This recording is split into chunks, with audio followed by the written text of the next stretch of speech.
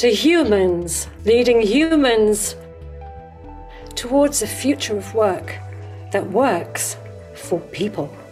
A smorgasbord of snackable stories to help you be a more effective leader. I can hardly believe I'm going to say this, but it's true. This week's guest is Sir John Timpson. It's Sir John Timpson. So if you're thinking, who is John Timpson? Let me tell you a little story.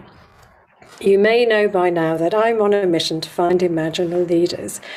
So some time ago, in the pre-COVID world, I was heading to a meeting and I was wearing my very favourite glitter sandals. Now, I've had those sandals for a really, really long time, and they're a little bit knackered, but I absolutely love them. Anyway, I'm on my way to this very important meeting, and they snapped. So I hobbled across to the nearest Timpsons. I was distraught. I was on my way to an important meeting, and I had no shoes, and these were my favourite shoes. And the chap in the shop said, "Don't worry, love, we'll have them fixed in no time. Just pop next door for a cold drink." So I did, and 10 minutes later, he rang. They're fixed. "Thank you so much," I say to him. "How much do I owe you?" "Oh, don't worry about it, love," he says. "You don't have to pay me anything. It's such a pleasure just to put that smile on your face." I was completely baffled. What kind of a company gives their colleagues that kind of autonomy? So I went away to read up about Timpsons. What I found out, and what you're about to hear, is beyond inspirational. Sir John Timpson is the man who built that kind of a company. You already know why I'm dedicating time to make this podcast. It's for all of you who are working inside large, complex organizations and they're struggling to get the best from your people. It's tough. We all know it's tough. And so this podcast is your audio fuel kit, packed with the stories, the tools, and the inspiration we all need to shine as leaders. But today's stories, believe me, will give you a much needed shot of energy. They will inspire you because John has succeeded. He has proved beyond reasonable doubt that success comes from understanding that a leader's only job is to create environments in which people feel respected, rewarded, recognized, trusted, where they can be 100% themselves. So I'm just going to calm myself down here. Before I introduce you to John, I do want to just say a really, really, really big thank you to all of you that have sent feedback and suggestions. It really is important to me. It energizes me. So please head over to katskeeley.com and sign up to the Humans Leading Humans newsletter and reach out to me on LinkedIn. And now to the really interesting bit. Oh my God, I'm so excited. It's time for you to meet Sir John Timpson.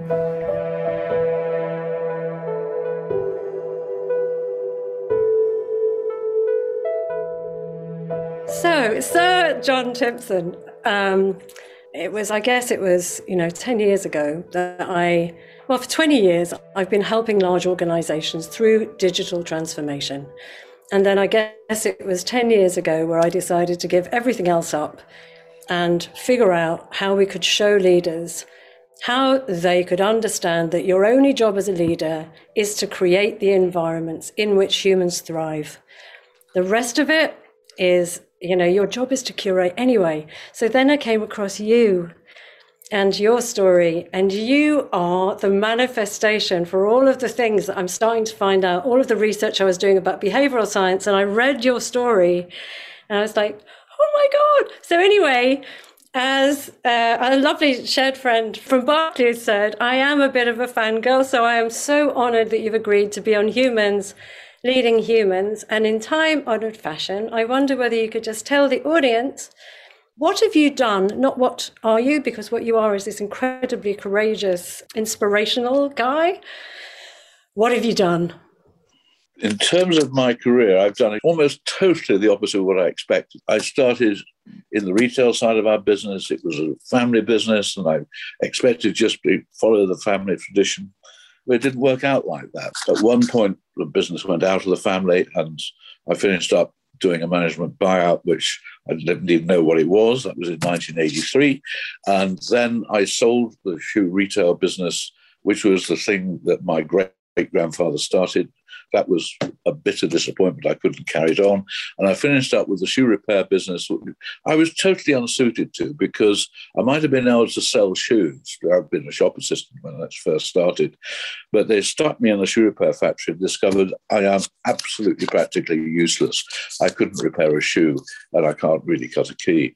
So I'm left not being able to do things, but I think probably it made me think a bit more as to how we run this. And so that's how I finished up running a shoe repair business at a time when shoe repairs was going downhill. Every other shoe repairer was gradually going out of business, and yet we're still here. So something went right. That's perhaps what we're going to talk about, some of those things, I hope. Absolutely. When you say that you're still here, I think you've done quite well, haven't you? When we sold the shoe shop, we just had the shoe repair business. We had 145 shops, I think, making very little money, about 300,000 a year. We've now got of all sorts, and it's a bit different. It's been a bit of a roller coaster through the COVID thing, but basically we've got about 2,100 shops of all types now, making about 20 million a year, maybe a bit more, the way it's going. So it's not all bad. No. I don't think you should always measure your achievements in terms of number of shops or turnover or profit.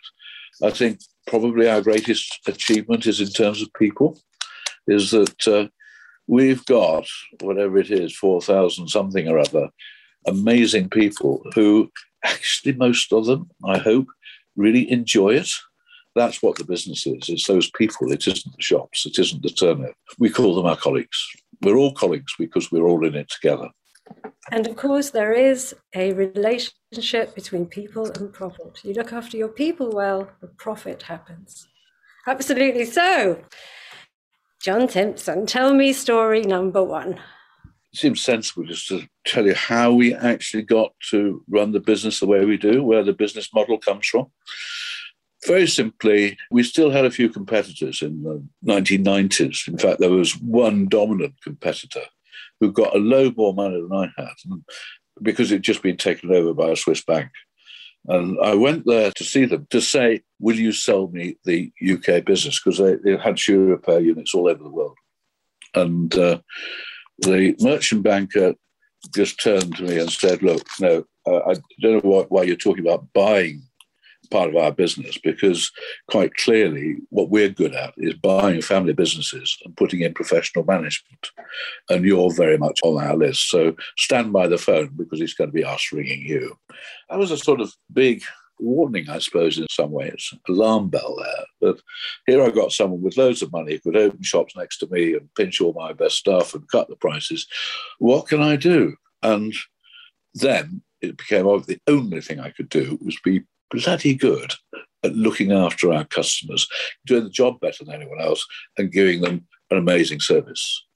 And it was then I discovered, because I'd read a book about Nordstrom, and it was in there too, that the only way to give fantastic service is to trust the people on the front line to do it the way they want. If you look at that Nordstrom book, which is still around, the Nordstrom Way, right in the middle of it is a management chart which is upside down. All the people who are serving customers at the top, and everyone else in the organisation there to support them. Because the people at the top are the ones who determine the success and run the day-to-day part of the business.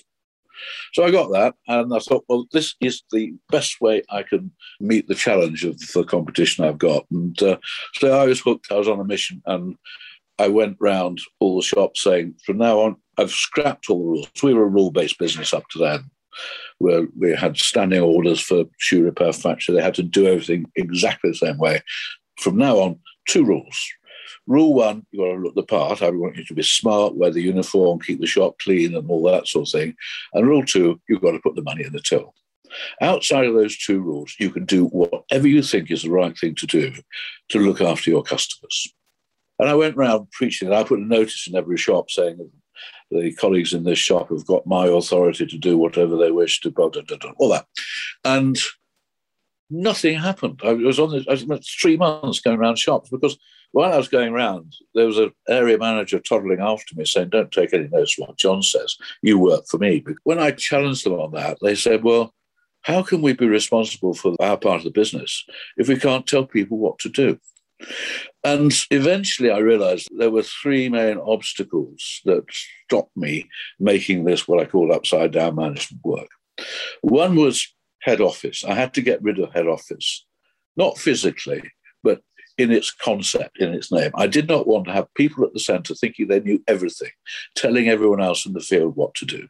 It just is the wrong way to do it. Head office, we call it Timson House, but what other people call head office does the strategy, decides on the investment plans, but then they leave it to the people out in the field who actually are the people that do things to put the strategy into practice.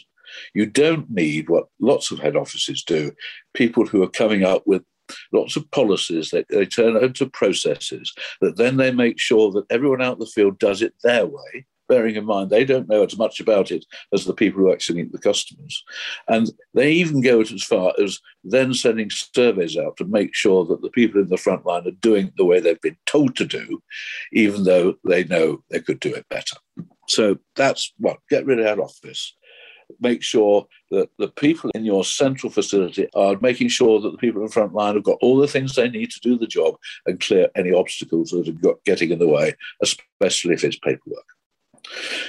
The next thing is the way you do the day-to-day management had to change. I introduced another rule which says you can't tell anyone what to do. No orders must be given. So the middle managers had to work out, how do I run my part of the business? How do I run my team if I can't tell them what to do? No orders. Well, it becomes obvious. They run their team, which is what our lot do now, by looking after their people and helping them to be the best they can possibly be. And that's what a manager is there for. A lot of our area teams spend a fair deal of time helping their colleagues with problems outside work, which are quite often the blocks that get in the way of performing really well. So a completely different concept. They're not doing orders and coming up with plans. They're looking after people. That's what they do. And then the third and final sort of big learning thing was it only works with the right people. For my way to running the business work, you've got to have people with oodles of personality. They've got to be fun. They've got to get on with other people. They've got to be positive. And we were employing shoe repairers and key cutters. Didn't want shoe repairers and key cutters. I can train that. I wanted with people with personality. I mean, you can get the most fantastic, skillful, but grumpy cobbler, and they'll still be grumpy. Whereas I've got people in the business, and I've got one particular guy, been running the shop in Taunton for years. He is a personality. Just about everyone in Taunton knows Bob, and this is why it takes 3 times as much money as it should do. They don't go to see Bob just because he can repair shoes and cut keys, but he's such fun. It's the highlight of your day to go in there. So that's what I wanted, but we were trying to employ the wrong people. So we managed to train everybody to look for people with personality and use little cartoons to do it. I'm not interested in the CV. I don't care what qualifications they've got, what they put on the interview form. I produced my own interview form, which has got the little cartoons of Mr. Keen, Mrs. Helpful, Mr. Punctual, and so on. And there was the other lot of Mr. Scruffy, Mr. Dull, and Mrs. Late. And they tick the boxes that most suited the person in front of them. And then if you got the positives, we try them out, give them a trial day, paid trial day. And that's how we pick our people. We've been doing that for 25 years. And that's why we've got so many bubbly people in our shops. So that was the story. That's how we created what we call upside down management.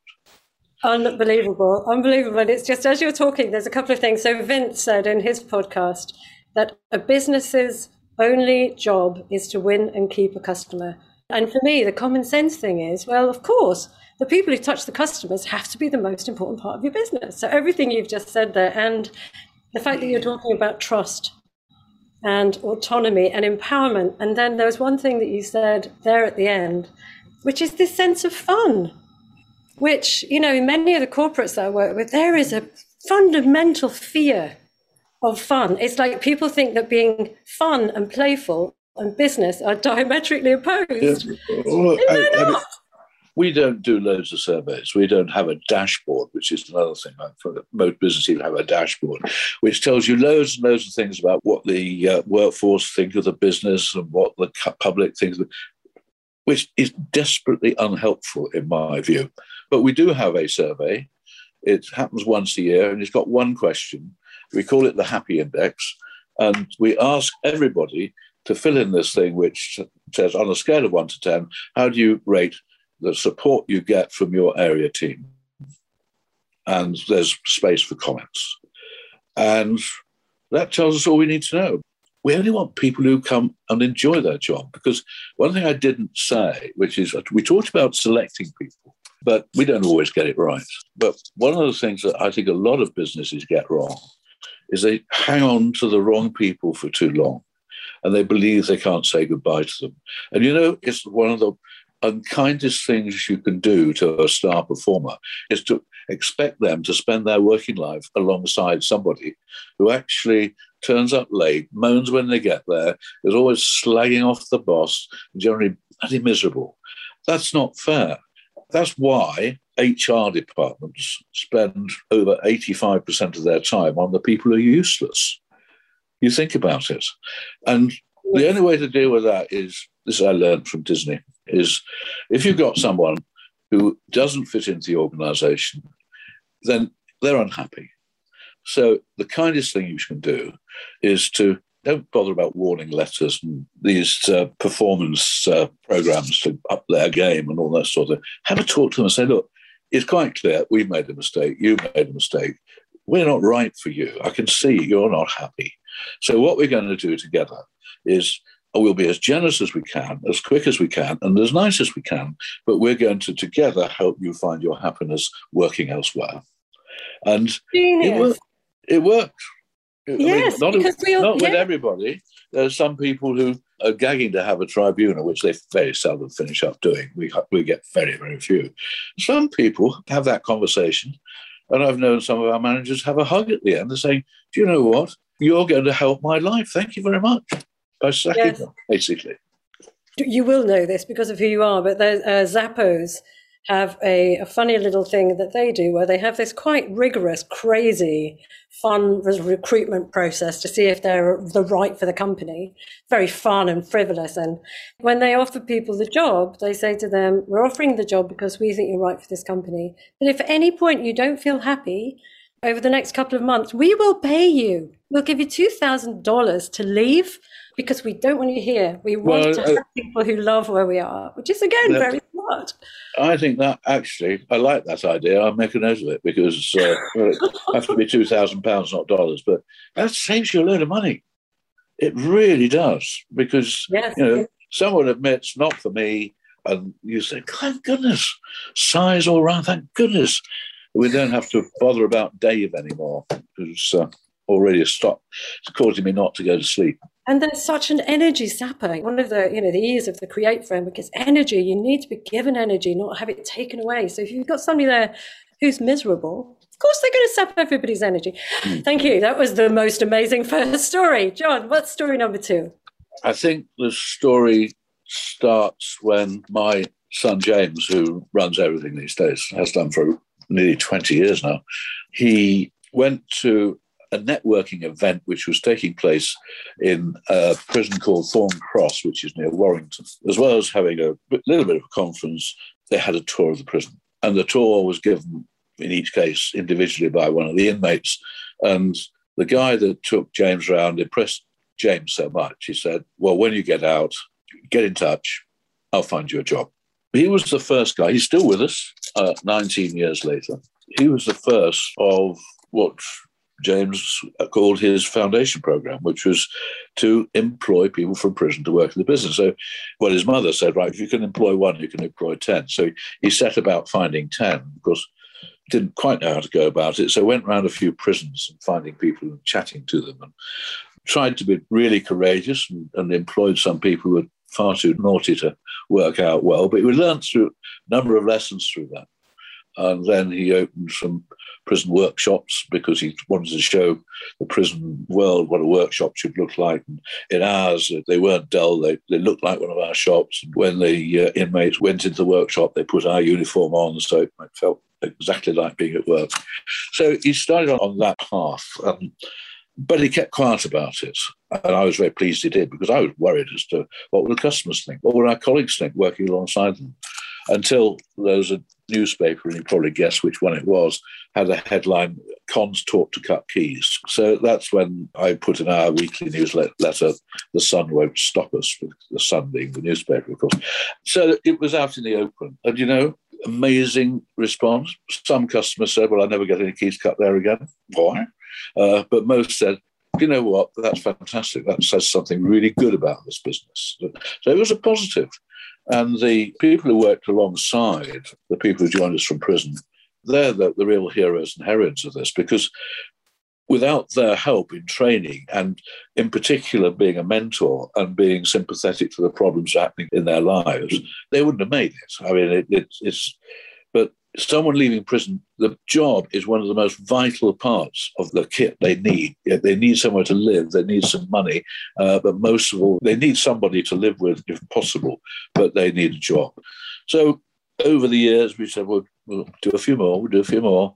And now it's something like 12% of our workforce have joined us. We recruit them the same way in terms of they've got to be Mr. Happy, Mrs. Keen, and so on. We've got to be the same personality. That's how we do it.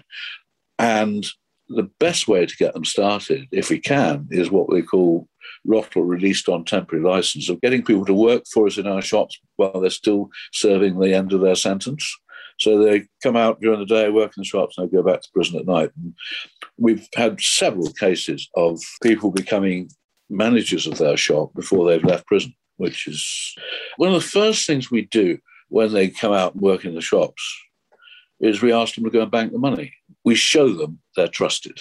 And also, I should emphasise, they're on exactly the same terms as everyone else. So they got the same opportunities for promotion and so on. And we've had a lot of really good careers now developing. Quite often they'll sort of stand out and chat to me. And very often the phrase is, "Thank you very much, you've changed my life." Not me, I haven't done it. They mean the business has changed their life. Simply because they feel valued, they feel trusted, they got something different to live for. Even though there's one guy explained that, "I have a much better life now.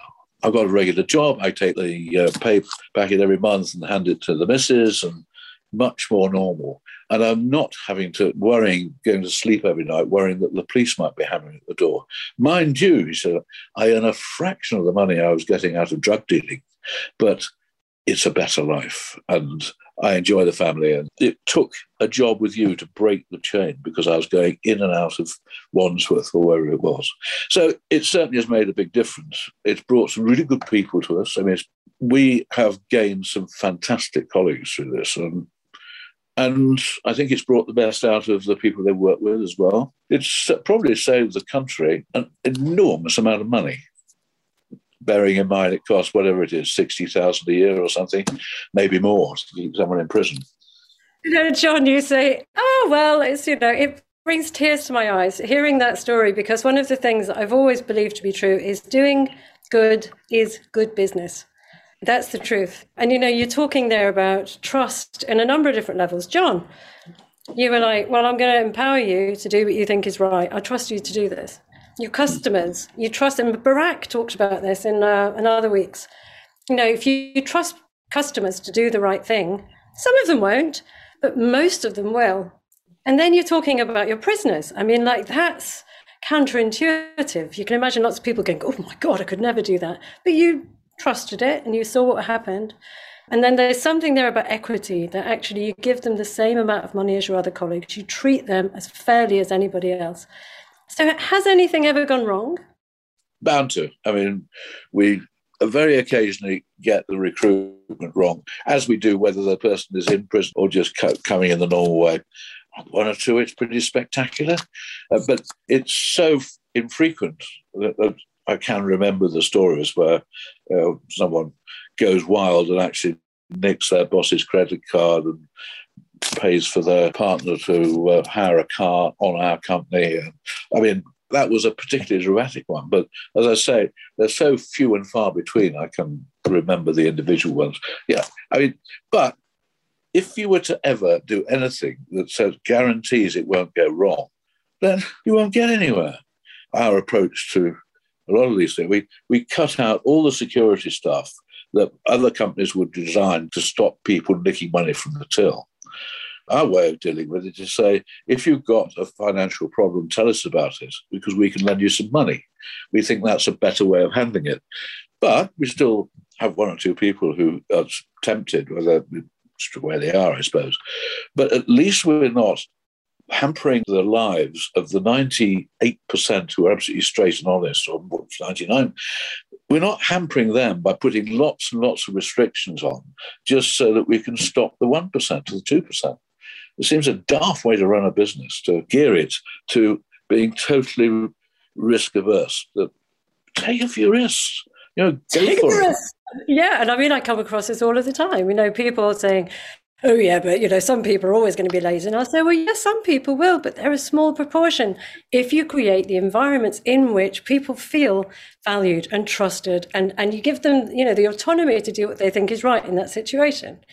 I love that story so much. And, listeners at home, you can't see me, but I'm grinning away like a grinning thing. Last and final story, John. Thank you. The third one goes back 26 years, something like that, when I visited a branch, as it was then, in West Bromwich. And for the first time, I met a guy called Glenn Edwards. We'd just taken over the business that this shop was part of a chain. And it was very new to us. And so it wasn't surprising that Glenn was new to me. He said, do you mind? I'm doing a few watch repairs, which what we didn't do. I don't mind at all. But just tell me, how much are you taking a week? What's the turnover? He said, well, £100, 150, something like that. So, okay. I mean, the whole shop was taking about 1,500, so that's pretty useful. So that's great. That's fine. And thought about that a bit. And as a result of, if he can do that, other shops as well. And so we picked 4 shops and put watch repairs in those in a sort of pretty poor fashion when I think back, but we did it. And they were taking a bit less than Glenn because Glenn knew what he was doing, but it was still, we were quite pleased with £75 a week. It showed there was a business there.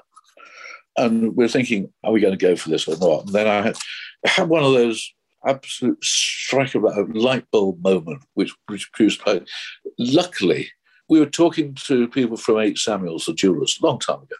And they were wanting to run some sort of service with us on engraving, which we did, they didn't. And they were just between the shops locally, and it seemed like a sensible thing to do. But then they said, we're not going to do this with you if you're a competitor. So I thought, well, yeah, but we still need to sell our tankards and engravable items that you have. No, don't mean that. We were in Salisbury the other day and saw that you're starting to do watch repairs. Watch repair is very important to us. We got a turnover of 13.5 million. Well, that's all I needed to know. So I never pursued the engraving contract with them and pressed the button a lot harder on watch repairs. But it wasn't one of those things that most businesses do. Of, here's the plan, and we're going to do it in every shop, and then it's going to roll out, and there's a PowerPoint presentation to show why it worked. No. We did a few more, like Salisbury, like the others. And then we discovered there was a horology technology training centre in Newark. And so we shipped loads of our people in there. We also had one or two qualified watch repairers to get the expertise in. But actually, we found they didn't take much money themselves because they didn't have the salesmanship, probably didn't have the personality. But we learned some skills from them. And so it started to increase, and the odd shop took £200 in a week. Then we thought, what are we going to do next? So we took one shop, which was in Eastbourne. We've got a really big shop, the precinct down there. And so we just said, let's just have a go. Let's take the whole of the front of the shop and give it over to display of watch repairs. And so we did that, and it straight away started to take £1,000 a week. And then we found that where we had a couple of specialist watch repair shops, it took more and more and more. And so that's how we developed the whole business. We needed it because when I started, our shops just did shoe repairs. Shoe repairs is hardly anything now because it's gone down and down and down as people buy cheaper and more durable shoes, and they just don't want to get their shoes repaired quite the same way. That's the reason why cobblers cut keys. Was a sort of funny question, because they had to do something else. And keys was something which a cobbler was happy to do. Now, I wondered whether a cobbler would be happy to do watch repairs, but they loved it. And they loved it so much, they taught each other how to do it. And now we have little WhatsApp groups. And a lot of our expertise isn't developed by training courses. It's done by people training each other. So a lot of the things that happen, they don't happen from head office at all. Don't have a head office.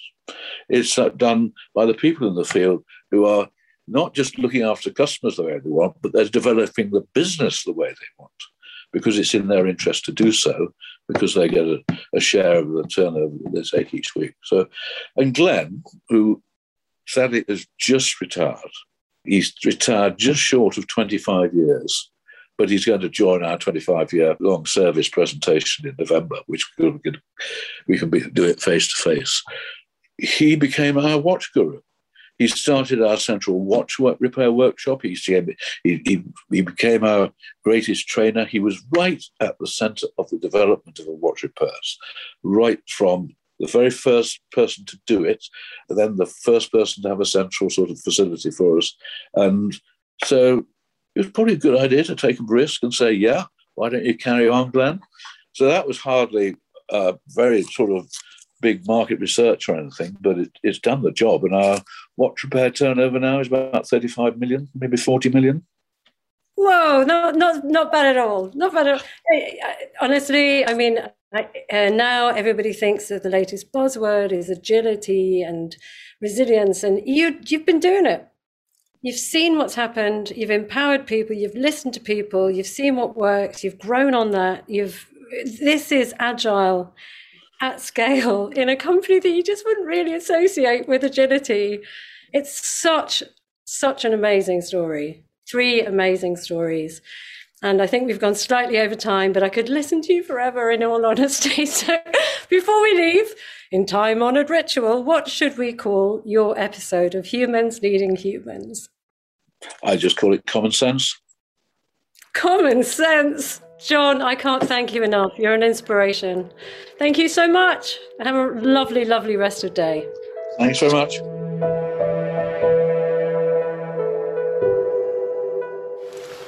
Oh, dear listeners, you can't see me, but there were a number of times during that interview when my eyes welled up. Now that's what I call leadership. And John Timpson, you are one of my guiding lights. I can't thank you enough for joining me and sharing your stories and dedicating that time to humans, leading humans. And I can't thank you enough either, dear listeners, for joining us on our learning journey. I really hope that you enjoyed it as much as I did. And I know that you know this already, but I fiercely believe that everything can be better, always. So I really, really want to get your feedback. What did you love? What really resonated with you? What could I do better? What do you want more of? Is there somebody that you think deserves to join our list of imaginal guests? So if you've got any suggestions or comments or feedback, or of course a story that you think will inspire listeners in next week's episode, head over to katskeeley.com or do feel free to DM me on LinkedIn. Next week's guest is Leanne from Heathrow. She is heading up technology at Heathrow, a big airport, at a very, very troubled time. She's an amazing woman, and I can't wait to hear which stories she chooses to share. You have been listening to Humans Leading Humans Towards a Future of Work that Works for People. This podcast is brought to you in partnership with the Marketing Society. If you are a senior leader and you need the know-how and the networks to succeed, and you're not already a member, get over to their website and become part of that tribe. The notes are below, I would 100% recommend it. A massive, massive thanks to the fantastic Super Terrania for the magical sting of stings. Go to wearebeep.com to find out more about the CREATE framework and how we support companies by unlocking the problem-solving potential of humans. If you love this podcast, pass it on to your friends and your colleagues. Subscribe. Thank you for joining us. The links are in the notes.